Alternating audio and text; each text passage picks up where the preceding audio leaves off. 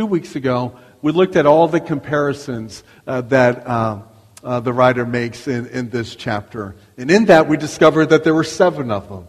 And so these are things that are better. It says that honor is better than luxury, death is better than birth, mourning is better than feasting, sorrow is better than laughter, rebuke is better than praise, patience is better than pride, and then wisdom is better than wealth. That's the first major section in chapter 7. There's 2 other sections of things. There's the section that contains all the warnings, and that's what we're going to look at today. 4 separate warnings that the preacher gives to us in this chapter. And they're all preceded by the words, do not. Now, next week, we'll look at his observations. But this morning, let's focus in on the warnings from this chapter. The first warning given by the preacher is the warning, do not react when you can respond. Look at verse number 9. He says, do not be eager in your heart to be angry, for anger resides in the bosom of fools. Being quick-tempered is the behavior of a fool. Those who are easily provoked when things do not go their way react quickly, and in reacting quickly, they reveal their pride rather than patience. Some people are quick to get angry with God when their desires and their expectations aren't fully met in their timing or in the way that one might expect. And so some people will be quick to get angry at God. When catastrophic events or when unforeseen incidents interrupt their plans, it is the fool that is quick to blame God for the interruption and the delay. And in their pride, they've refused to humble themselves. They refuse to trust and obey God with all that they are and all that they have. Now, for others, rather than being quick to get angry with God, some people are quick to get angry at those that are around them. Some people are easily provoked at the shortcomings of others. And so they tend to be quick to flare up in their anger because someone else does something that displeases them. In such cases, it is their pride that leads them to think that they have the right to react in the way that they react. But remember, being quick-tempered is the behavior of a fool. God's Word stresses the importance of controlling our attitudes and controlling our reactions. We must always be sure that our anger does not lead us to sin. We must always guard ourselves against the temptation to be quick-tempered. God's Word declares in Ephesians chapter 4, verse number 26, it says, be angry and yet do not sin. Do not let the sun go down on your anger. And then it says in James chapter 1, verse number 19, this you know, my beloved brethren, but everyone must be quick to hear, slow to speak, and slow to anger.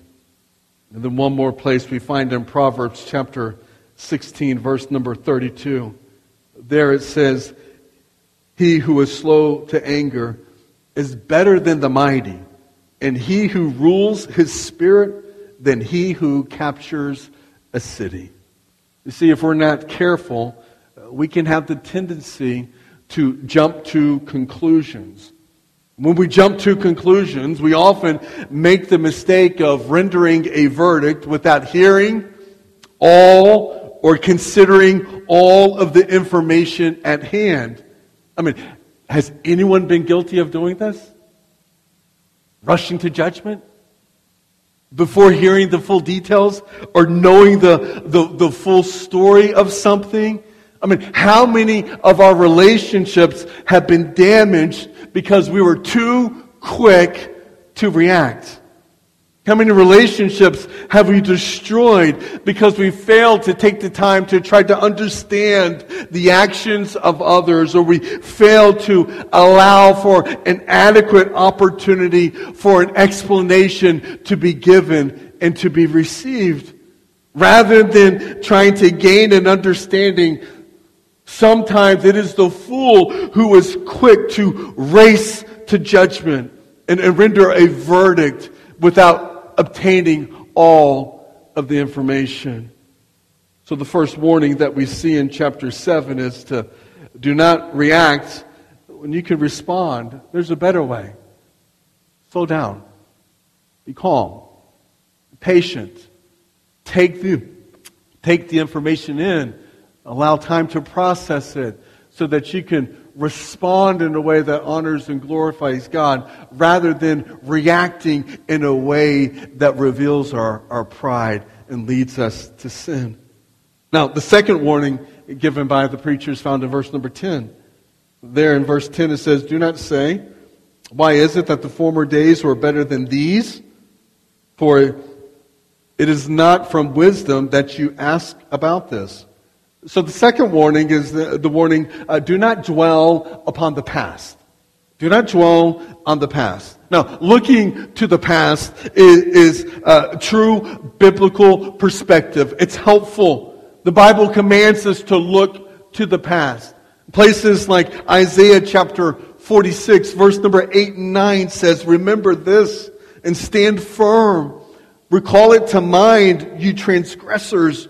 Remember the former things of old, for I am God, and there is no other. I am God, and there is none like me." There is a sense that we are called and commanded to remember and to recall things from the past. The Lord's Supper is rooted in this reality.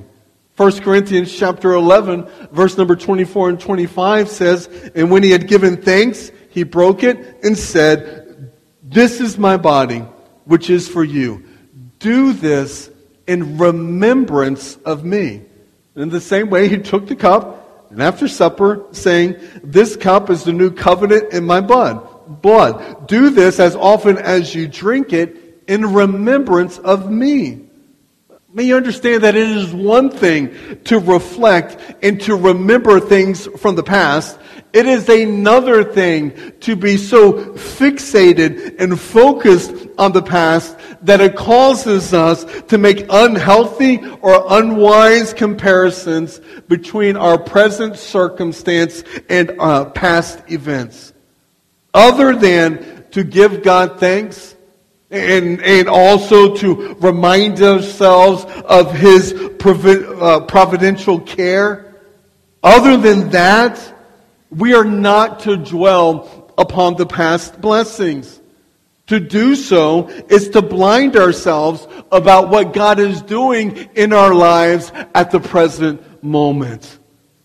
It is far easier for us to look back and to see what God has done than it is for us to discover and to discern what God is doing in our present circumstances.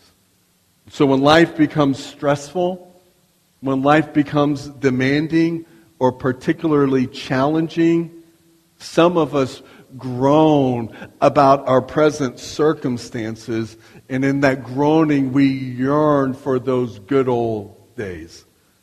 The preacher warns us that it is both unwise and unprofitable to live our lives in the past. It is foolish to long for times that cannot be relived and cannot be recaptured. The past is a pleasant place to visit, but dwelling there instead of living in the present results in a life that is wasted and unwise. Yesterday is gone. It cannot be changed. Tomorrow is distant, and it may not even arrive. Therefore, we are to make the most of the current situation and the current moment that we are living in. The God who was faithful yesterday is the God who will be faithful today. And we live in a world that is continually changing. We live in a time when our circumstances can change in a blink of an eye. You never know what's on the other end of the phone call or the text message that you receive. But may you know that God never changes. Never changes. Psalm chapter 100 declares, it says, "Make a joyful noise to the Lord, all the earth. Serve the Lord with gladness. Come into His presence with singing. Know that the Lord, He is God. It is He who made us, and we are His. We are His people, the sheep of His pasture. Enter His gates with thanksgiving, and His courts with praise. Give thanks to Him. Bless His name, for the Lord is good. His steadfast love endures forever, and His faithfulness to all generations. Therefore, we are not to be so fixated upon the past, but we're to understand what God is doing right here and right now, and we are to fully submit and surrender our lives unto Him so that we might be used by Him for His glory and for the strengthening of His church. And He gives us a third warning. The preacher continues, going down to verse number 16. The third warning is for us not to be extreme. Do not be extreme. Verse 16 says, "Do not be excessively righteous, and do not be overly wise. Why should you ruin yourself? Do not be excessively wicked, and do not be a fool. Why should you die before your time?"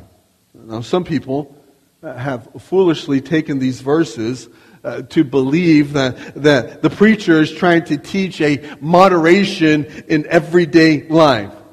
Some people have foolishly taken these verses and tried to interpret them as him saying, don't be too righteous, but don't be too great a sinner either. But that's not what he's saying in this context. In the Hebrew text, the verbs in verse number 16 carry the idea of reflective action. What he's saying is, don't claim to be righteous and don't claim to be wise. In other words, the preacher's giving us a warning about self-righteousness. Grammatically speaking, the form of the verbs in verse number 16 refers to someone who is only pretending to be righteous. Therefore, the person that the preacher has in mind does not have true holiness that comes by faith, but only they have a hypocritical holiness that comes from works. And so in response to this, the preacher warns us not to be self-righteous. When you think too highly of yourselves, resting and relying on your own righteousness, then it is easy for us to say, I don't deserve to be treated like this. And from there, it is a very short step from us beginning to say things like, who does God think He is? Or what does God think that He's doing? And so the preacher cautions us not to be, as it were, too righteous. This is not to say that we should be unrighteous. No, that's not what he's saying at all. In fact, he warns us about this mistake in verse number 17, when he tells us not to be too wicked. Verse 17, "Do not be excessively wicked, and do not be a fool. Why should you die before your time?" His point is not that it's okay for us to be a little bit wicked. He's not saying, excessive wickedness? No. Slight wickedness? Yeah, okay, that's not so bad. That's not what he's saying at all. He's saying that there's not some level of acceptable sin. When it comes to sin, even a little is too much. That's not his point. His point is saying that there is great danger in giving ourselves over to evil. It is one thing for an individual to sin from time to time, as everyone does. The preacher says so much by the time you get to verse number 20.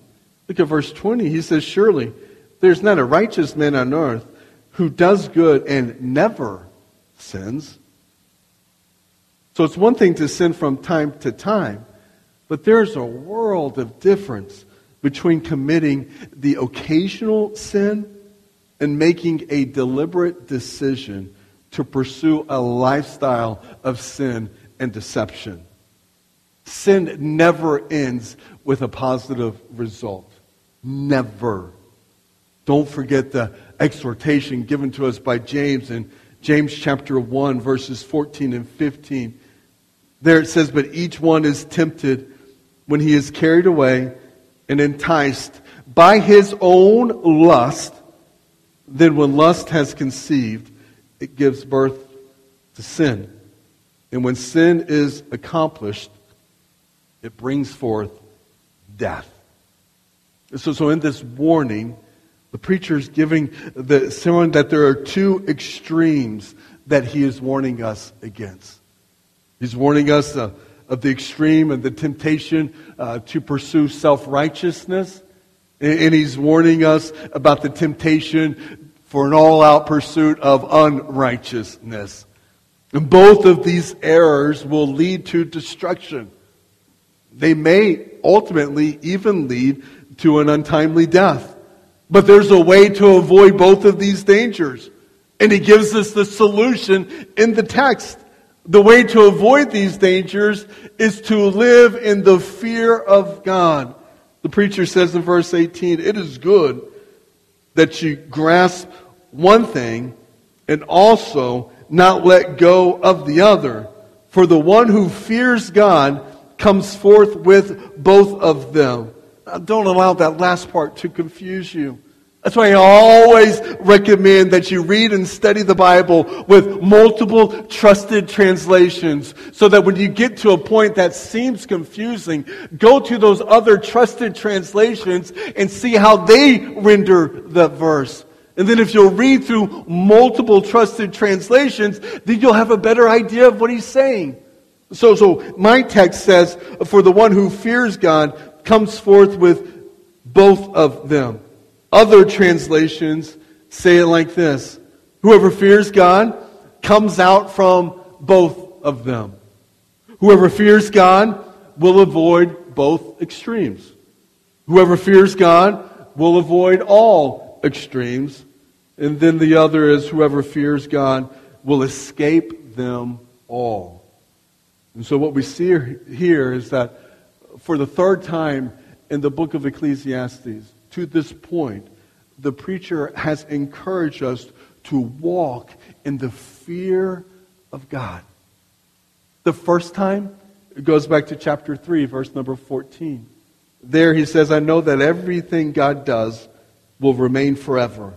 There is nothing to add to it, and there is nothing to take from it. For God has so worked that men should fear Him. The second time, we find it in chapter 5, verse number 7. It says, for in many dreams and in many words there is emptiness. Rather fear God. Now this verse can be difficult to understand, but the preacher tells us to grasp one thing and not let go of the other. And so looking back at the advice that he just gives us in verses 16 and 17, now we can begin to understand what he's saying. So when he says to grasp one thing and not let go of the other, he's talking about what he just mentioned about in verses 16 and 17. May you understand that when it comes to our character, when it comes to our conduct, the right way for us to live is to live in fear of God. The right way to possess and keep hold of true righteousness and true wisdom is for us to walk daily in the fear of God. Notice that in verse number 18, that the person who fears God will avoid both extremes. The fear of God is one of the great themes of the second half of the book of Ecclesiastes. We've reached that turning point. The first half, he talks about how the vanity of life that's being lived under the sun, right? Now we get to the second half. In the second half, he is now pursuing and encouraging us to live and to walk in the fear of God. By the time we get to the end, in chapter 12, verse number 13, he's going to instruct us to fear God and keep His commandments. Here, tells us to fear God that we might escape His judgments. To fear God. What does that mean? What does that look like? How do we understand what that's asking from us? Well, to fear God, yes, absolutely. It includes things and concepts of having a deep respect for God. To fear God means that we stand in awe and admiration over who He is, what He's done, what He's doing, and what He promises to accomplish. To fear God means to respect His mighty and awesome power. It means that we trust His sovereign rule and reign over all creation. To fear God means that we submit ourselves to His divine authority. Oh, that we would remember the counsel of Psalm chapter 37. In fact, let's look at that. Turn with me. Just go to the right, if you will. Go to Psalm chapter 37. I said to the right. I meant to the left. Go back. Psalm chapter 37. Turn your Bibles there. This is a Psalm of David when he talks about the security of those who trust in the Lord. And he also talks about the insecurity of the wicked. Psalm chapter 37, it's not terribly long. Let's look at some of it, if not all of it. It says in verse number 1, do not fret because of evildoers. Be not envious towards wrongdoers, for they will wither quickly like the grass and fade like the green herb. Trust in the Lord and do good. Dwell in the land and cultivate faithfulness. Delight yourselves in the Lord, and He will give you the desires of your heart. Commit your way to the Lord. Trust also in Him, and He will do it. He will bring forth your righteousness as the light and your judgment as the noonday. Verse 7, rest in the Lord and wait patiently for Him. I think that might resonate with some of you who are restless, who are anxious, who are uptight. The command is to rest in the Lord and wait patiently for Him. Do not fret because of him who prospers in his way, because of the man who carries out wicked schemes. Cease from anger and forsake wrath. Do not fret. It leads only to evildoing. But evildoers will be cut off. But those who wait for the Lord, they will inherit the land. Yet a little while, the wicked man will be no more, and you will look carefully for his place, and he will not be there. But the humble will inherit the land and will delight themselves in abundant prosperity. The wicked plots against the righteous and gnashes at him with his teeth. And the Lord laughs at him, for he sees his day is coming. The wicked have drawn the sword and bent their bow to cast down the afflicted and the needy, to slay those who are upright in conduct. Their sword will enter their own heart, and their bows will be broken. I look for the break in the text to kind of skip you ahead a little bit, but there's none. It's so good.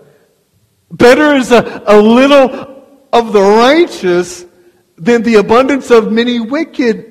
For the arms of the wicked will be broken, but the Lord sustains the righteous. The Lord knows the days of the blameless, and their inheritance will be forever. They will not be ashamed in the time of evil. In the days of famine, they will have abundance, but the wicked will perish. And the enemies of the Lord will be like the glory of the pastures. They vanish like smoke. They vanish away. The wicked borrows and does not pay back, but the righteous is gracious and gives. For those blessed by him will inherit the land, but those cursed by him will be cut off.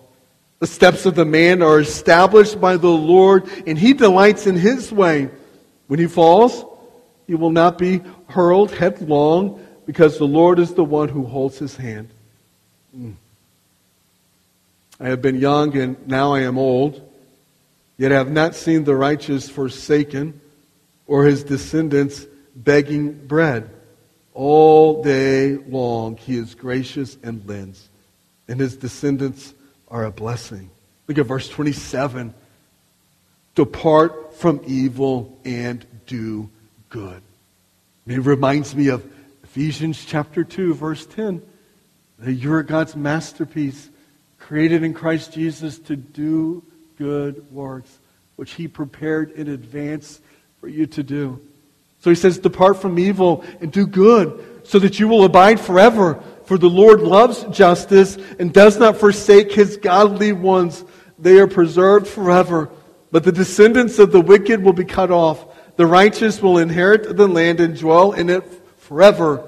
The mouth of the righteous utters wisdoms, and his tongue speaks justice. The law of his God is in his heart.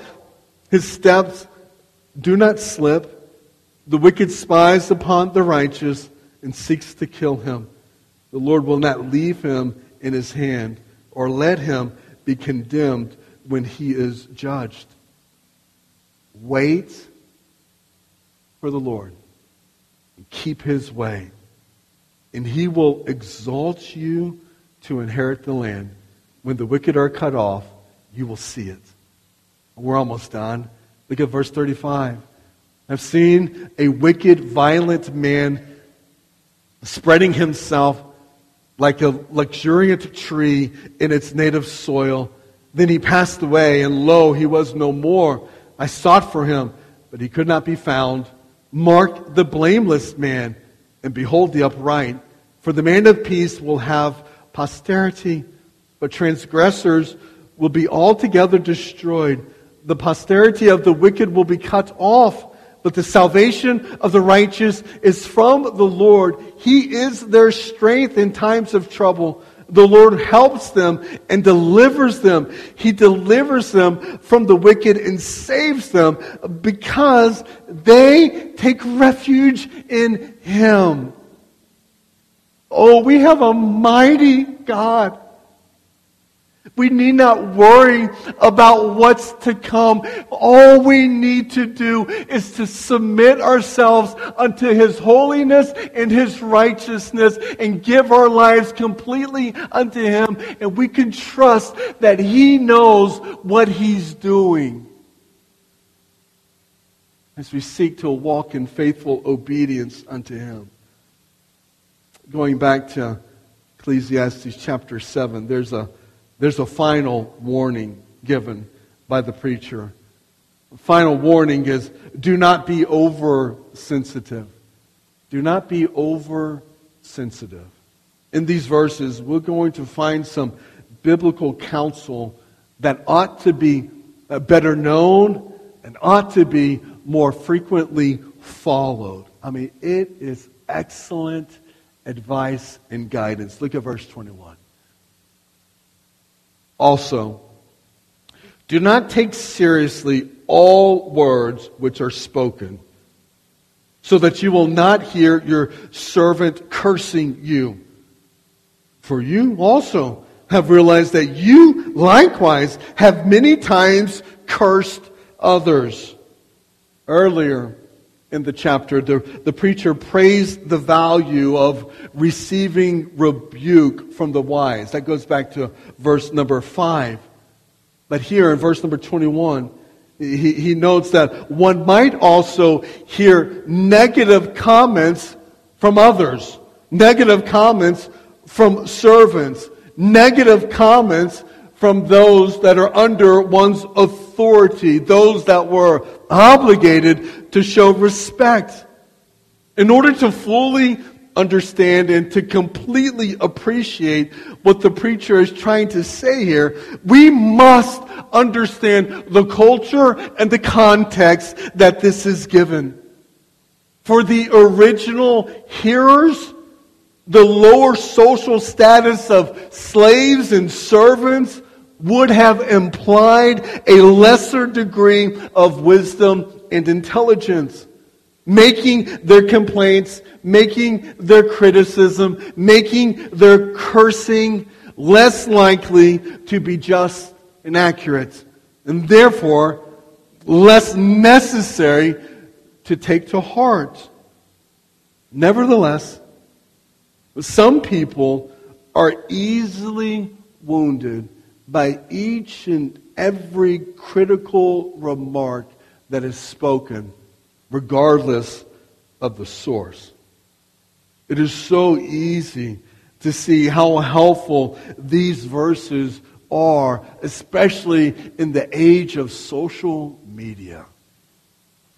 Every critical tweet, every negative post, every divisive blog comment does not require a response. Instead of falling prey to such hypersensitivity, the preacher counsels an application of the golden rule by reminding the hearers that they too have casually cursed other individuals.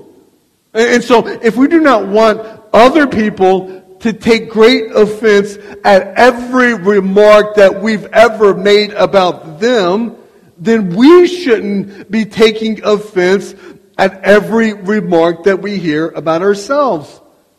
So, these verse serves as a reminder that we often practice what we condemn in others. And Paul addresses this issue back in Romans chapter 2. In verses 1 through 3, it says, "Therefore, you have no excuse, every one of you who passes judgment. For in that which you judge another, you condemn yourselves. For you who judge practice the same things.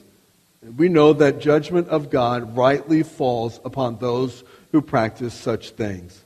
But do you suppose this, O man, when you pass judgment on those who practice such things and do the same yourselves, that you will escape the judgment of God?" The preacher is trying to tell us that the wise way to deal with the negative comments that are coming not from wise rebuke, like he addresses in verse 5, but the best way to deal with the negative comments and the harsh criticisms from other people is to ignore them. Simply don't pay attention to every word that people say. And so the scene he depicts is one who is listening in on the conversations of others. It's the eavesdropper. Listening in, trying to find out what other people are trying to say. And so what the preacher is trying to say is that the wise way to respond is not to be so concerned about it. Stop listening to it. Stop eavesdropping in on other people's conversations. Stop returning back to those same posts, those same blogs, to try to see what else they're saying about you or about others. Stop returning to the source of slander. Just move on. Let it go. Preacher tells us the sad truth that some people will always talk about other people. This stinging truth slaps us in the face, for we ourselves are often guilty of criticizing and gossiping about others, as they are guilty of criticizing and gossiping about you. A few texts to help encourage us. Proverbs 15, verse 4. A soothing tongue is a tree of life, but perversion in it crushes the spirit. James 3, verse 8 tells us, but no one can tame the tongue. It is a restless evil and full of deadly poison. Proverbs 18, verse 21 says, death and life are in the power of the tongue, and those who love it will eat its fruit. And then in Matthew chapter 12, verse number 36, Jesus says, but I tell you that every careless word that people speak, they shall give an accounting for it in the day of judgment. So you don't need to respond. Just ignore it. Just move on. And know that in the end, Jesus will take care of those careless words that have been spoken. And if we are wise, then we'll make sure that our own words pass a few very simple tests before we dare to speak. Tests like, would I say this if the person was standing right in front of me? Are my words bringing life, or are they producing death? Is what I'm about to say, am I saying it for the building up of someone else? Am I saying it for the glory of God? Just because something may be true doesn't necessarily mean it must be said. Be careful with our words. Know that there's power in the tongue. Don't be careless. And always be forgiving when others are careless with their tongues. And if we're wise, we'll follow the instructions given to us in Titus chapter 3, verse number 2. It's my last verse, and then I'm done.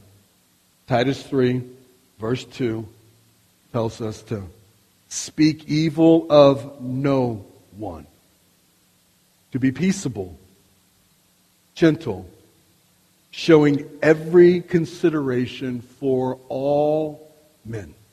So speak evil of no one, be peaceable, be gentle, and show every consideration for all men. So there we have it.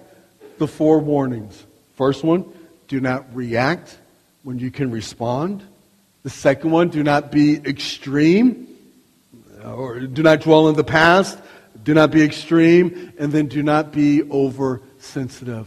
Oh, may the Lord help us to understand these warnings and live life properly in light of these warnings. Let's pray. Heavenly Father, thank you for the privilege of looking at your word. God, help us to honor you with our words and with our actions. And God, may we fully submit and surrender our lives unto you. In this room, in this moment, there are struggles, fears, frustrations, pain.